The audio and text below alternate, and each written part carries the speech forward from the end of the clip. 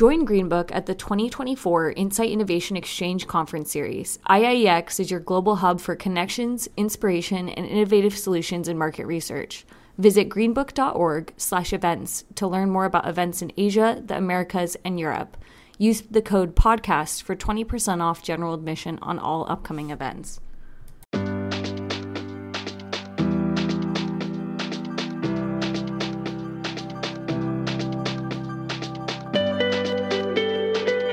Hello, everybody. It's Lenny Murphy with another edition of the Green Book Podcast. Thank you so much for taking time out of your busy day to join me and my guest, because we know you probably have better things to do, but hopefully this will be worthwhile.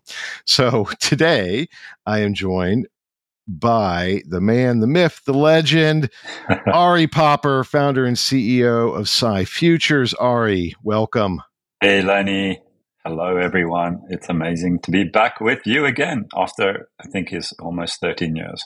It has been a long time since we have shared any type of stage, virtual or in person, although back in the day, certainly had you roped into IAX and other things on a regular basis, but you've been too cool to spend time with us until recently.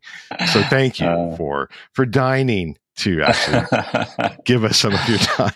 Now I'm thinking, have I become less cool, or has everything else become cooler and kind of I don't know, maybe a bit of both.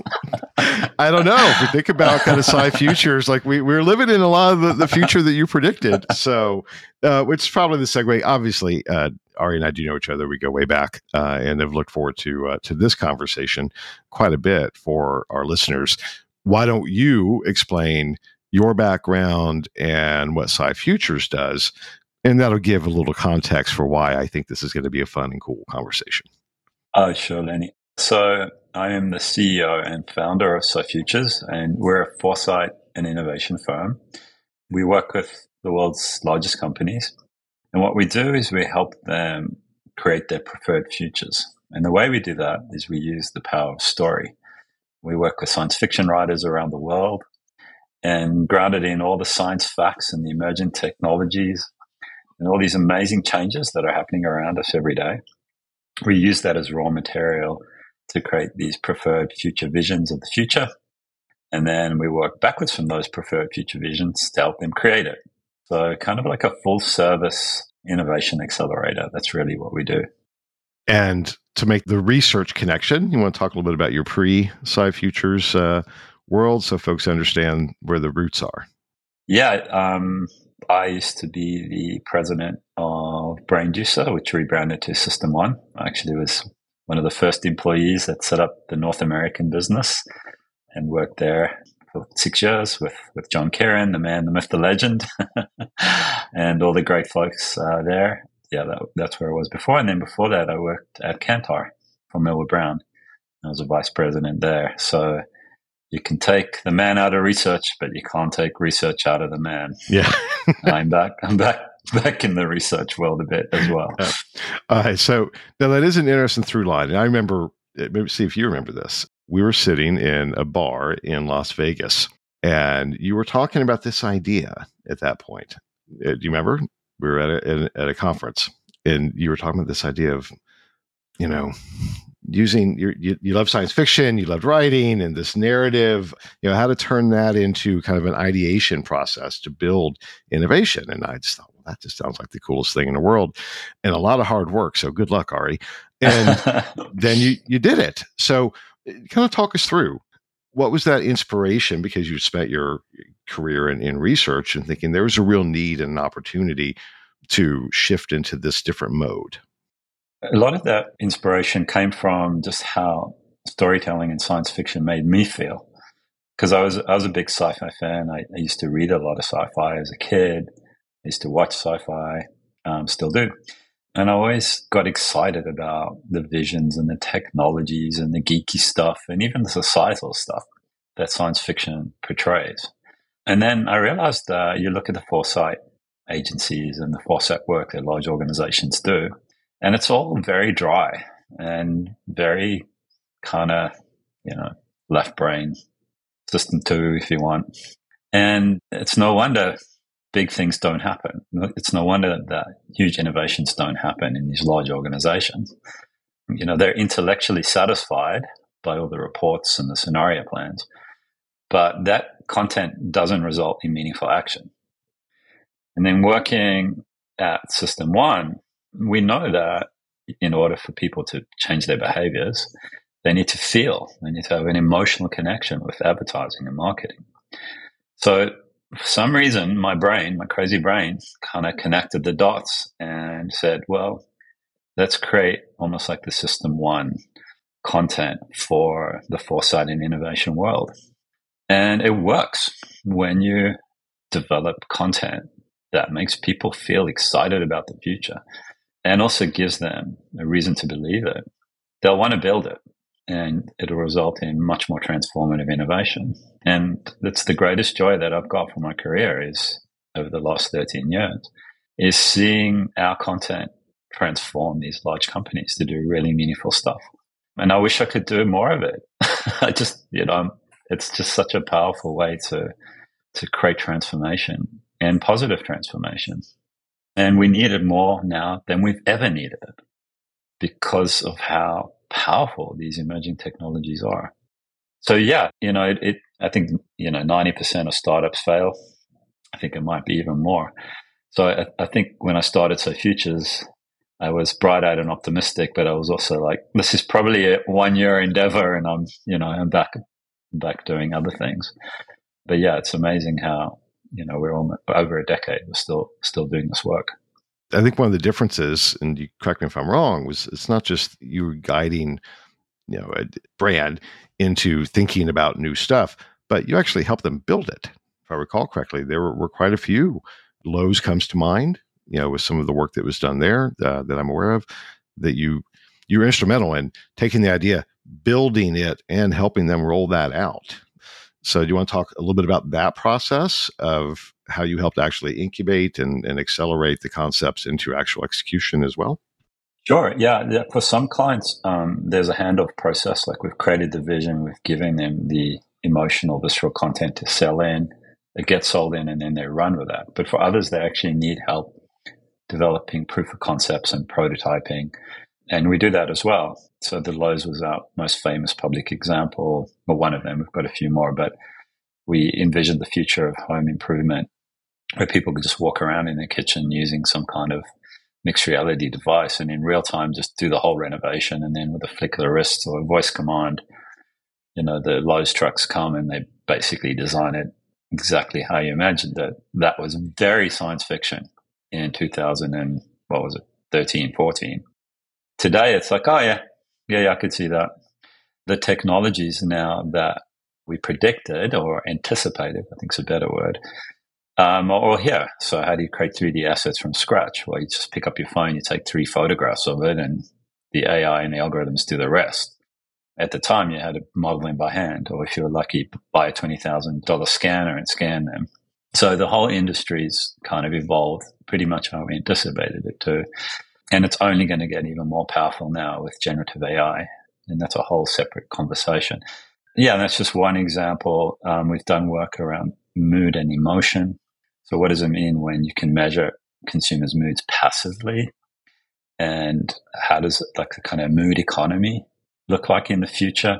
That's also coming on leaps and bounds. There's a whole conversation we can have about the future of mood and emotion. We built a mood lab for a client where a lot of the technologies we anticipated are now online.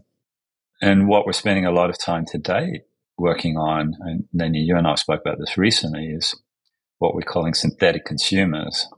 So what happens when you can do research without respondents, or you can have your best salesperson in every meeting all the time, or the CEO in every meeting, you make sure she turns up in every single meeting and has a point of view. And these are sci-fi-like concepts, but they are absolutely reality today and accelerating. I think the last point I'll say, because it's hard for me to shut up once I start talking, so interrupt me. But one of the values in working with So Futures is that, yes, we have visions that are transformative and we help create stories and narratives of the future that get people immersed into them. But if it's not grounded in what's possible and plausible, and if there aren't immediate action that you can take today, the work is basically not useful. And it can be inspirational, but inspiration without action is it's just entertainment. So, we have our feet on the ground. We just came back off probably our 9th year of doing tours of CES, where we talk to all the emerging technologies and startups that we think are cool, and we bring that back into our clients. So you need that vision, but you also need that grounding as well. All right, so I have 3 questions I'm dying to ask. So I'm not going to ask them all at once, but we'll rapid fire, right? So it's an example of work that you've done that you are just the most proud of. You're like, you know what? That makes all of this worthwhile. That was incredibly cool, game-changing stuff. Wow, it's a great question, Lenny.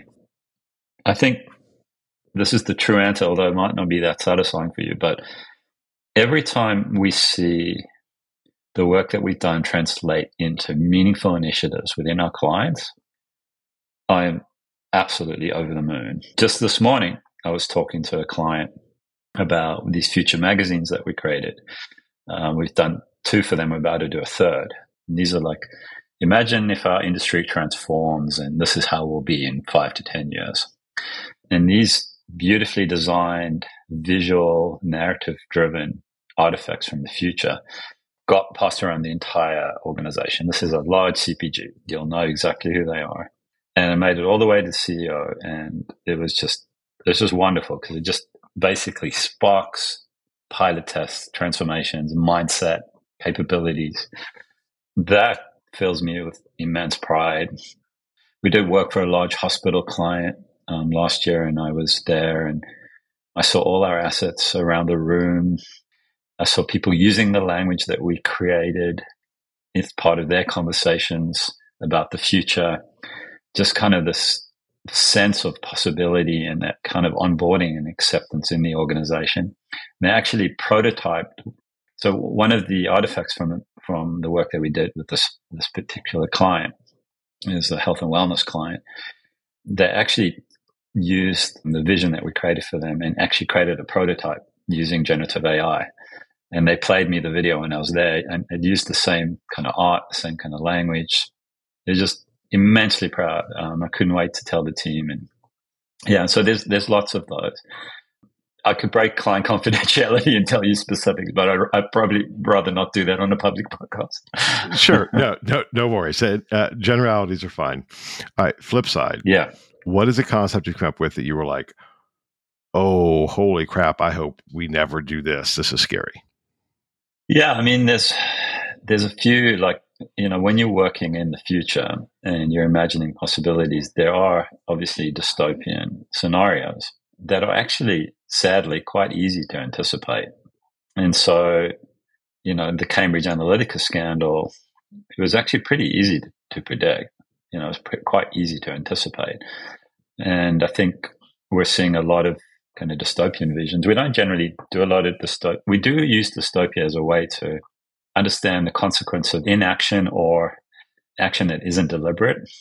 And it's useful, but we don't dwell on dystopias. We usually try and have an aspirational vision of the future. But regardless, a lot of, frankly, what we're seeing today, like with deepfakes, with the lack of truth, with complete social media is just breaking the world, really. I mean, let's just call it what it is. It's just breaking the world. A lot of that we saw early on. I think some of the potential dystopias that we have anticipated that we hope we don't see, but probably will likely see is, when these immersive technologies become so real and so compelling to our kind of animal brains, we'll lose people in kind of the metaverse worlds. We'll lose people in these like completely fake digital immersive realities. And, I think it will become like a public health crisis of sorts. So those are sadly fairly easy to see. Then of course there's a lot of questions about the future of work, the nature of work, the nature of social cohesion, the future of social connection and human connection. All of that. There are some, I would say, pretty awful scenarios or visions that unfortunately are plausible. But our clients tend to be the Fortune 500s of the world.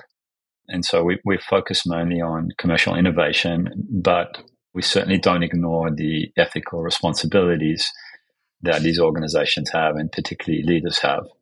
You don't need to hire futurists to anticipate some of the scary things that potentially could unfold. Okay, so no DARPA work. We've done work in the military. Not for DARPA, but we've done work in the military, and that stuff's always you go to bed like thinking, "Oh my god!" But it's interesting. Yeah, that's. All right, we'll leave it there. So that sounds like okay. Bordered on national security issues, and I don't want to get any of that. All right, so the third question, and you've kind of hinted at that, right? That okay, you've been doing this 13 years. A lot of the technologies are now coming or are reality, right? AR, VR, AI, 3D printing, yada yada yada, right? All of those things are real. They may not be ubiquitous in all categories yet, but it's only an issue of computing power and cost before they are. Okay, so cool. What do you see next? What is the next technology that you think, okay, now 5 years from now, 10 years from now, whatever, this is going to be old hat. This will be like talking about, mobile or, there's going to be, it's a whole new thing. What do you think that looks like? I think it's really all about AI now.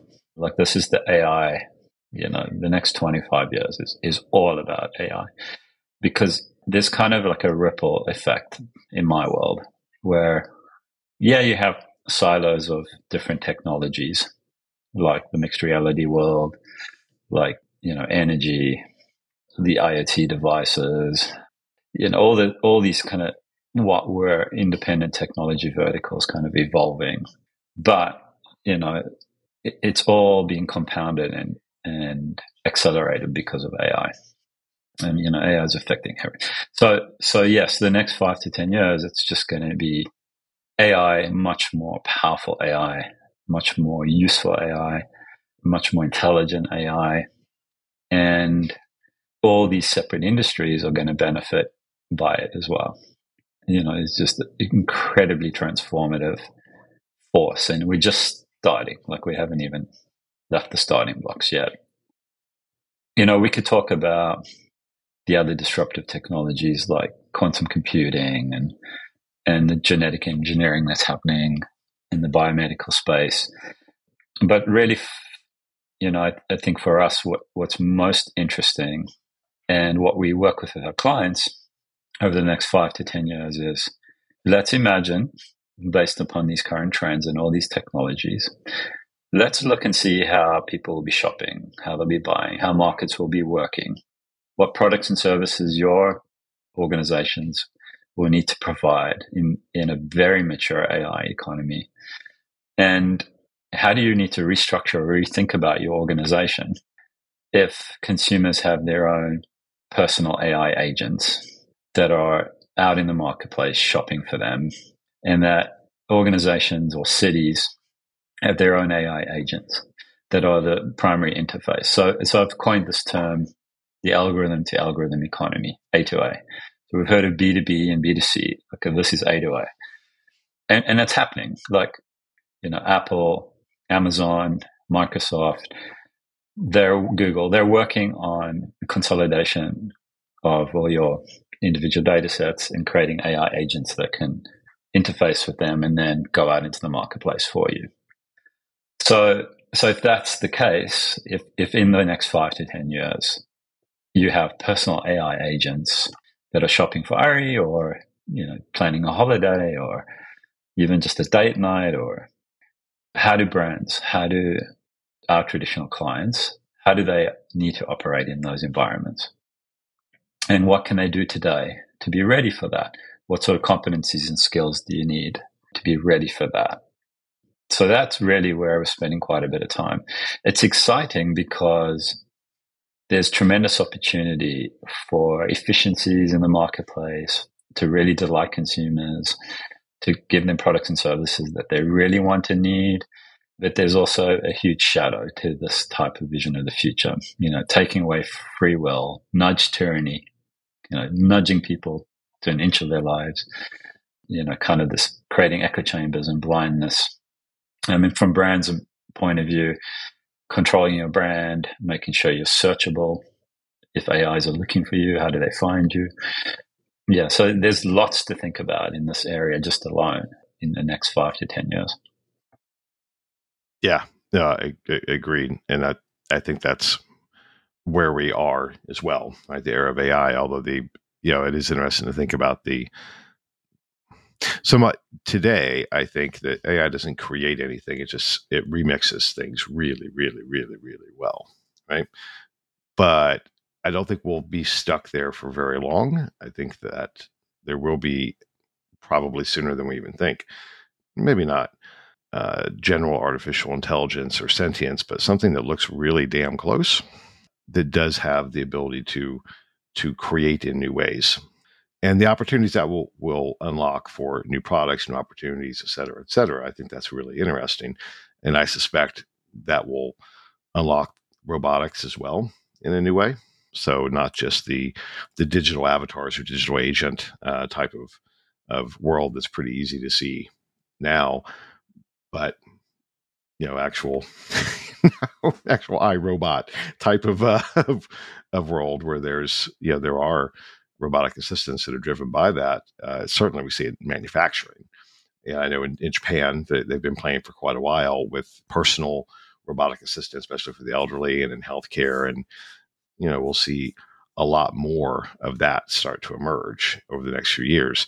And yes, like you being a big sci-fi geek, I think I can't help but always think, I've seen this movie. It doesn't end well. Yeah. I can't think of too many movies I've seen where that future is like, woo, that's wonderful. It's usually like, oh my God, run from the robot overlords that are trying to kill us. So interesting times we live in. Indeed. Yeah. Yeah. I think, if you're creating science fiction, your job is entertain. So, and often we get entertained by being afraid or, terrified. So that's fine. But it also sadly sets up expectations that aren't necessarily true or inevitable.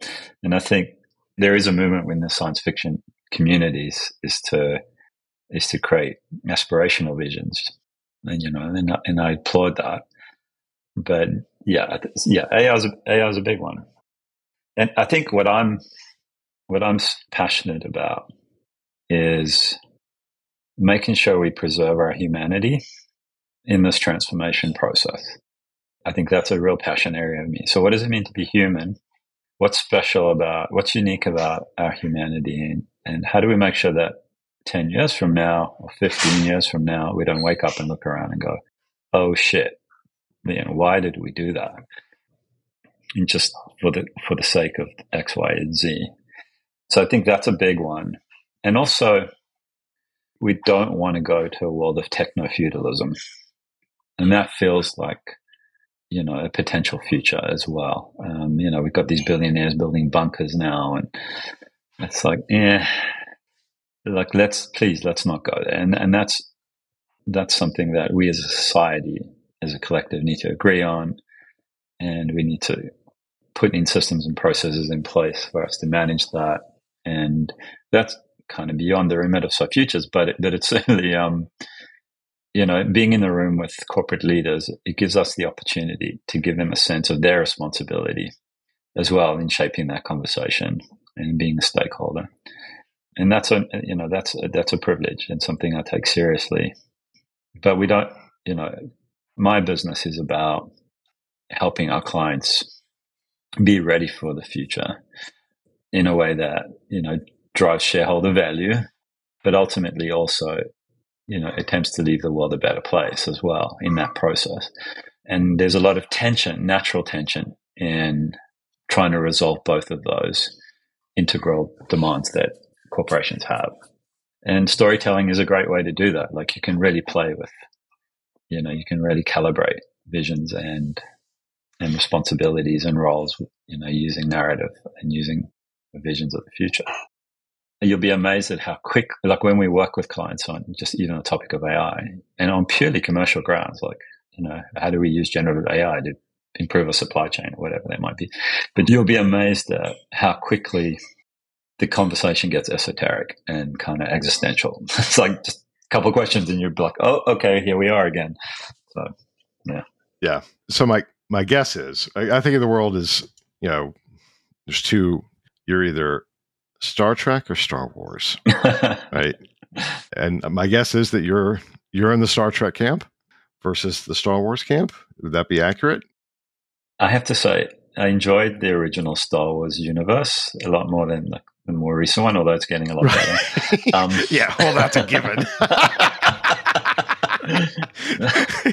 but my ethos is definitely more Star Trek, and I like Star Trek, but I really love Star Wars.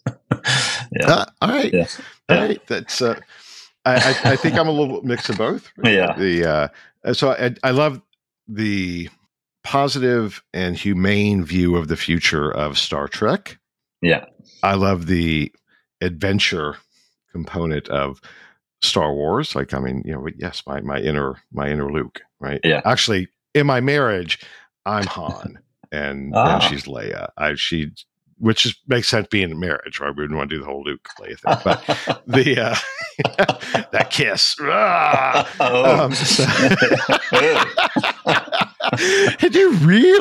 George? Did you really have the whole thing written? Oh, man. Anyway, our geek is flying. Yeah. But I think it's important to that idea of the narrative, right? And there's the, we've got the Gibson visions of the future, which like, oh God, no, I don't want to live there. The Asimov visions of the future, which probably are a little more pragmatic and where we really are maybe going. But that Star Trek, what I liked about it was when you looked at the history, and we're really getting a geeky here, audience, but I think it's relevant. In that Star Trek future, they went through some crap, right? I mean, there were world wars. There was almost the annihilation of civilization. There was a lot of humanity learning some really hard lessons, getting to that point of, okay, maybe now we're a mature species, and in doing that, which has always felt like that's probably pretty realistic as well. And kind of to your point, I think we still have some mistakes that we're going to experience with these technologies, but hopefully we are learning to deploy that ethical and component and framework around it as well. So that's my really long-winded way of reacting to what you said about helping your clients. It's not just about the tech. It's also, let's make sure that we're doing the right thing, right? This is innovation for good, not just innovation. Exactly. And I think like one of the new things we're doing, you're like, what's new at SciFutures? Like one of the new things we're doing is leadership training. So like future literacy training. And that's something our clients asked us for. It was something that came to us. And it's great because you get to sit in a room with leaders. You get to immerse them into stories and visions of the future. So we have a scenario that we use for one of our clients, which is the healing home. So what if your home's really smart and knows what you need at all times and all your devices are connected? And it's a great scenario. And then we say, okay, what does that mean for you as a leader? If this is how the world is operating, what does it mean for you as a leader when you have AI colleagues with their own motivations and needs? And I spoke to you about the A2A economy as well. And then it's like, okay, so you get a visceral sense of what it means to lead in that future. And then it's like, okay, what are the leadership skills you need to be successful? And part of that is navigating that tension between just because I can doesn't mean I always should. What's our values? What's my value as an individual? What are our values as an organization, as a team? And how do we pull that into our innovation? And it's very philosophical. 10, 15 years ago, you weren't really having conversations that much about ethics and about philosophy in business meetings. You were talking about ROI and you were talking about, and it was we kind of knew what the template was to be a good leader. But now with so much change, so much uncertainty, so much transformation, there really are lots and lots of conversations about ethics and philosophy and what does it mean to be human. And it's amazing. Like, these are now practical conversations. They're not like these like wonderful, you're sitting in front of a campfire with warming your s'mores.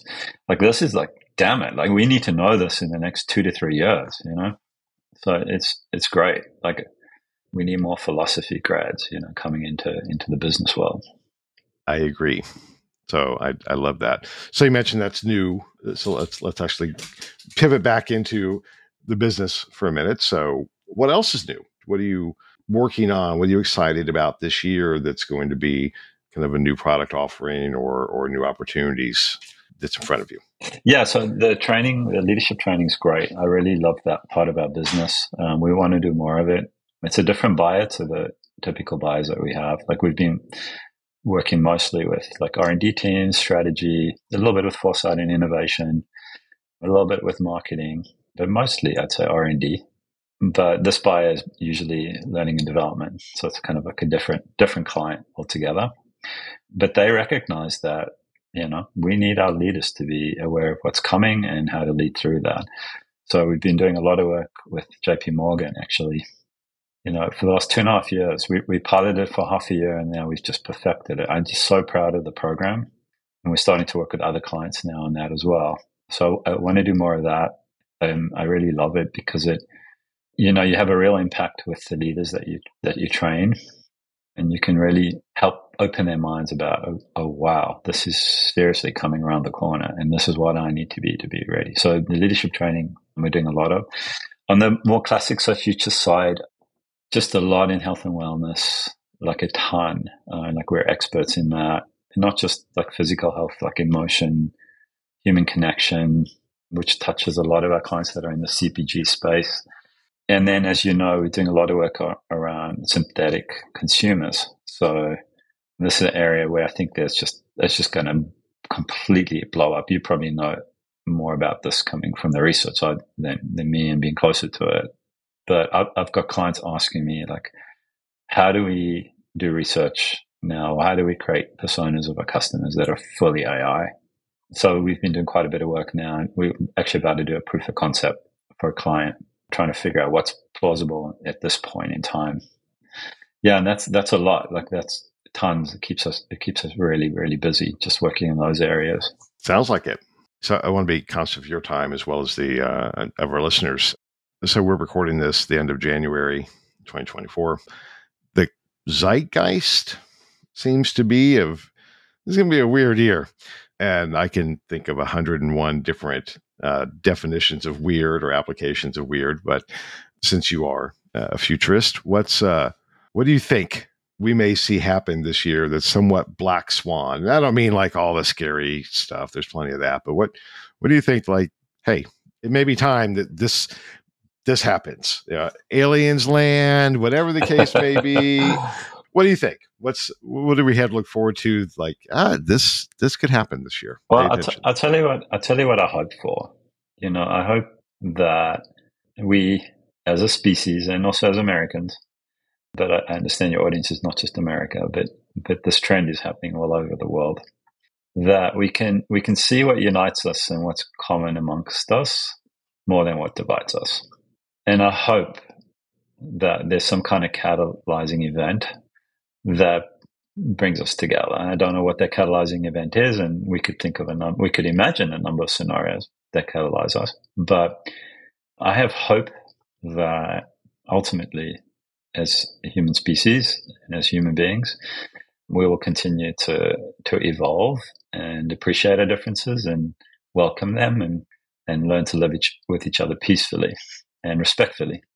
That's my hope. I sadly don't see that right now, just from the mainstream, and also, from what I pick up on more, let's say, fringe social trends. And, it's concerning.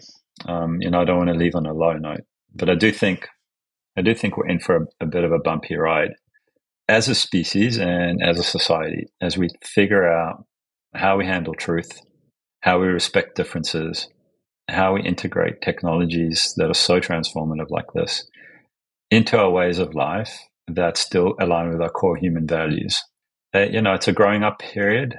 Every human being goes through it.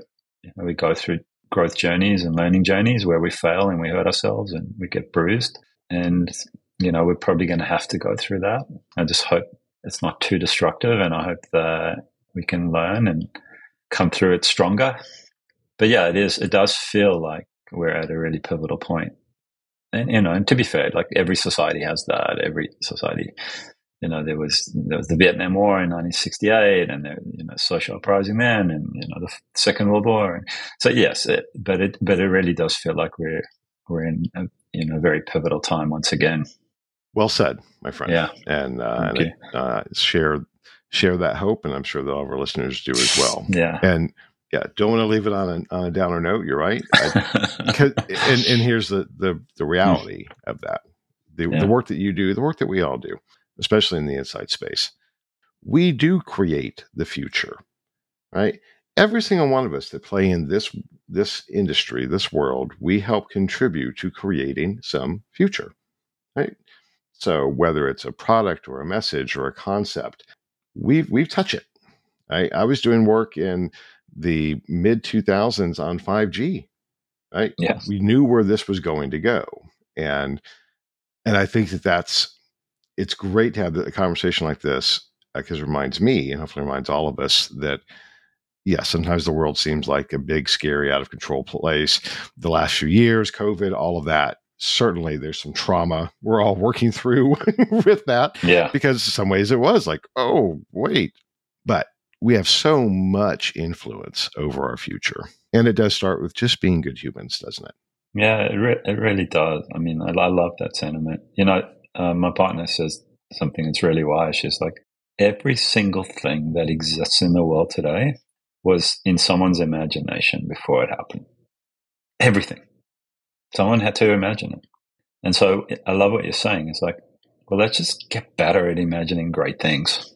And that's kind of what we're trying to do. It's our futures. But you're right, we can all do that. Let's just get much better at imagining positive, uplifting futures for us. Agreed. Yeah. Agreed. So, all right. Well, so we'll kind of segue out from that positive statement. Was there anything that you wanted to touch on that we didn't? No, it's just great to catch up with you, and always love chatting to you. So thank you. I appreciate the opportunity to chat to you and hopefully to your listeners as well. Thank you. Oh, well, ditto. Let's not have years go by with only the excuse of doing a podcast interview to chat again. So, because we can go lots of places with our private conversations about this. Where can people find you? SoFutures.com or ari.popper@SoFutures. Okay. Well, man, thank you so much, Ari. It was great to catch up, and best of luck visualizing your future of success as we go from here. And I guess that is it for this edition of the Green Book Podcast. I want to give a big shout out to our producer, Natalie, who wasn't feeling well today. So, Natalie, get well soon. And thank you for all that you do. Our editor, Big Bad Audio, to our sponsors, and of course, to your listeners. Because without you, really, Ari and I would not have had the chance to get back together, because this was the only reason we did, was to do the podcast. So thank you. You really are important on so many levels, and we appreciate you. That's it for this edition of the Green Book Podcast. Everybody be well, take care, and we'll catch you at the next one. Bye-bye.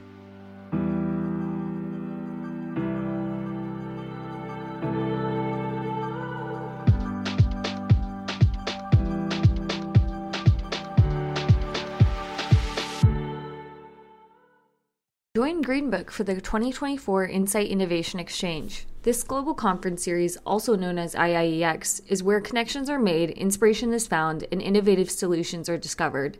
With more than 90% of attendees using IIEX insights to shape strategic business decisions, the return on investment is undeniable.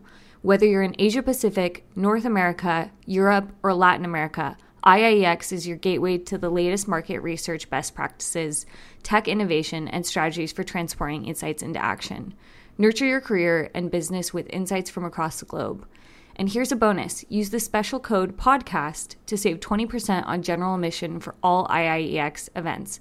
Visit greenbook.org/events today to learn more and register. See you there.